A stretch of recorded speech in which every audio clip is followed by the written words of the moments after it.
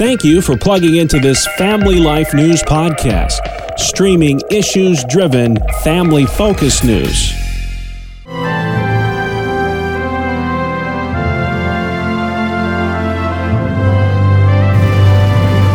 This is Faith Under Fire.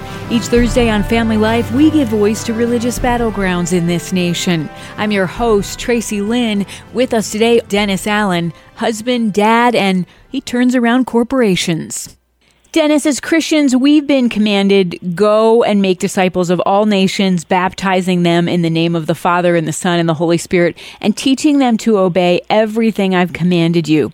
How do you think the church is falling short of this duty?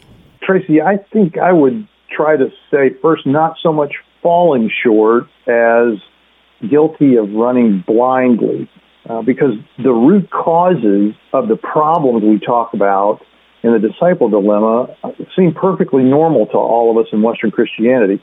We think the fragment of discipleship that's so popular in the West is all of discipleship. It's almost like if you think about a car, we have a vehicle that has wheels and a body, so to speak, but we're ignoring the fact that somebody took out the engine. So you address this in your book, The Disciple Dilemma. Have we strayed from the biblical example of discipleship?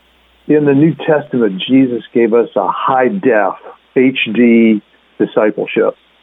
But discipleship's been hacked over the last 1,800 years. But all of us think this hacked version is normal.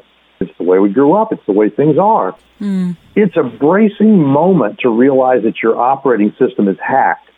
So we don't need to react with guilt and anger. That's not going to help. Leadership in the Christian community has to unhack the operating system so the population can get back to what was intended by Christ as true discipleship. You talked about leadership, and I want to get to that, but so many millennials have walked away from the church. How has discipleship played a role in that? It's the absence of fulsome discipleship is the short answer. History has sold the millennials and the Gen Zs, and by the way, the rest of us, a cheap suit. Western Christianity has been snookered into thinking that discipleship is an optional upgrade in my Christian life. The lordship of Jesus Christ in my life is optional. Being a bondservant is optional. And that getting saved is the end-all instead of the end of the beginning of my life as a disciple. So the millennials are looking at all this, and they're saying that, well, I guess that discipleship is condemning bad behavior and people you don't like. It's ritualistic do loops, and it's how much I accomplish to make God happy with me. So modern Christianity is tribes and brands and business metrics with core values like nationalism, where politics and church equal discipleship, or legalism, where moral codes equal discipleship, or experientialism, activities, the programs, the trips, the gatherings, showing up, that's discipleship, or intellectualism even takes the place of real discipleship, which is to say, if I know enough, then I'm a disciple. And what we've shown these people, the millennials, the Gen Zs, and a growing number of even the baby boomers, is that the nuns and the duns are doing what anybody would do. These rigid expectations and disinformation, it's just not very interesting, and it's no different from all the rest of the religious systems of the world. Dennis, when I was in college, a trusted professor mentored me, mostly one-on-one. At first, it was another peer my age. But I have to say, it changed my life for the better. What would you say biblical discipleship looks like? And how can we get started with that? Wow. Tracy, the fact that you've had mentors says that you have a rich upbringing, and in many cases a rare upbringing statistically now, if you look at the research.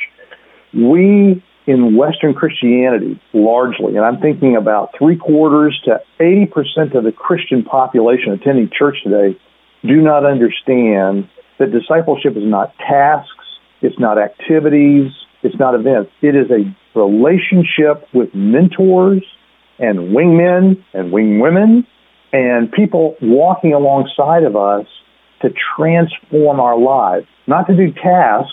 Tasks will come naturally from that transformation, but to change our muscle memory spiritually, emotionally, and intellectually. And that's the version 1.0 discipleship that Jesus gave us. That was the original version, and it still works really well today. So biblical discipleship is getting back to that New Testamental view that Christ gave us in such rich fashion to go alongside people and to have people ahead of us who've been there before us and to help others coming alongside us and behind us to understand more about discipleship in that transformational journey. My mentor, Renee, would do things like call me up on a Saturday at 7 o'clock and say, hey, I'm going to the grocery store. Do you want to come along with me? She would fit it into her schedule. I think a lot of people maybe get nervous about that, like, oh, disciple somebody, I have to schedule that in. What does this look like getting started with it? So many people try to make this a movie script. Like, there needs to be the music, the lights, the amazing scenes. And that's not the discipleship that Jesus taught us.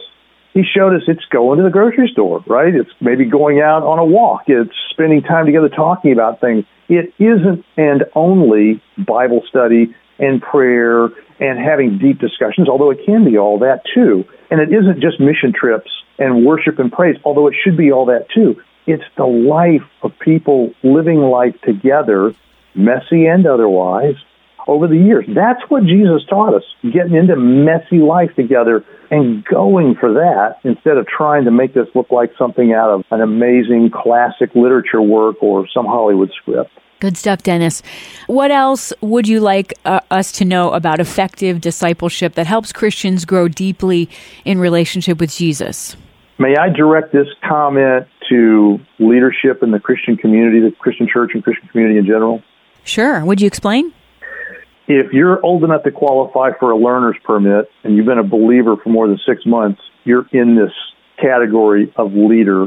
And certainly if you are leading thousands or tens or one other one, you count as a leader. So here's what I would like to say. The transformation of lives into disciples that Jesus taught us is not simply my singular personal responsibility to pick up all the clues from the pulpit and to go to all the programmatic discipleship seminars. It is about the leadership of the church, people who lead others, walk alongside others, who are part of life with others, beginning to say, wait a minute, we're missing out on a relationship. We've got the sermons, we've got the programs, we've got the facilities, we've got the activities, we've got this rich biblical resource available to us, whether it's on the internet or on the books on my desk. But what we're missing out on is true life-on-life relationships to transform us. Not just say, have you done bad stuff lately and tell me what it is, but to say, we're practicing together, getting our muscle memory and our reflexes spiritually set so that we go out into all the world and make people look at us and say, I want you to give me a reason for the hope that's inside of you. I want you to tell me what it is you're asking me to do. Who is this person, Jesus, you're trying to introduce me to? That's what disciples do, and they do that as response out of being transformed, dying to self, taking up that cross, changing that muscle memory so that we're living for Christ. Great. I was talking with a coworker, and he was reminding me that he meets with somebody, and sometimes it's just, hey, can we get together 30 minutes over a cup of coffee? An hour max. Are there other practical things you can think of? Not everyone is a prime candidate for discipleship, right? That's absolutely right. Our culture is the lone wolf needing nothing from nobody. I've got it. Leave me alone. I just want to catch the sermon, get the Sunday school class, and head out for lunch. I don't mean that to sound cynical, but that's the autonomous, radical, individual American culture at work underneath us. If you think about a leader like you in a class of people in the age range of the Gen Z and the millennial, the most important thing that I see in Scripture is the grasp of the fact that the role of a disciple is not optional.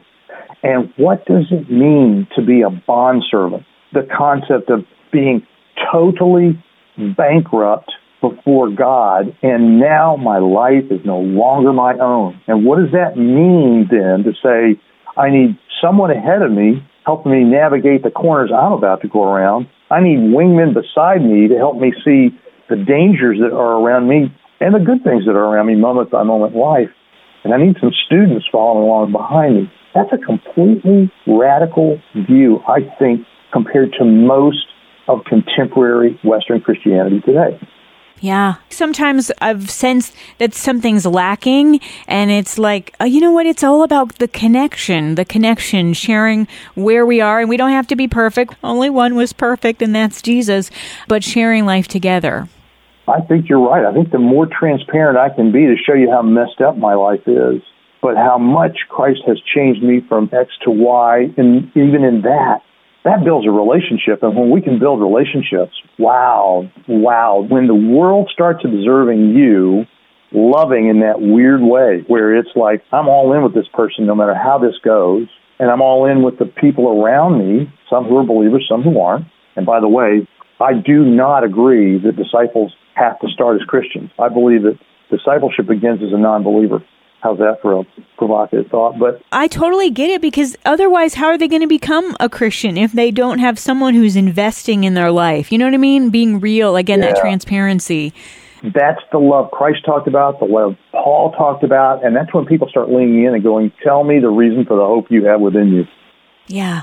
Where can we learn more about discipleship and about you and what you're up to? Well, if you would just remember the phrase, The Disciple Dilemma, and you could go to a website called thediscipledilemma.com, or you can think about that same phrase, The Disciple Dilemma, and go to Instagram, you can go to Facebook, and you can go to YouTube.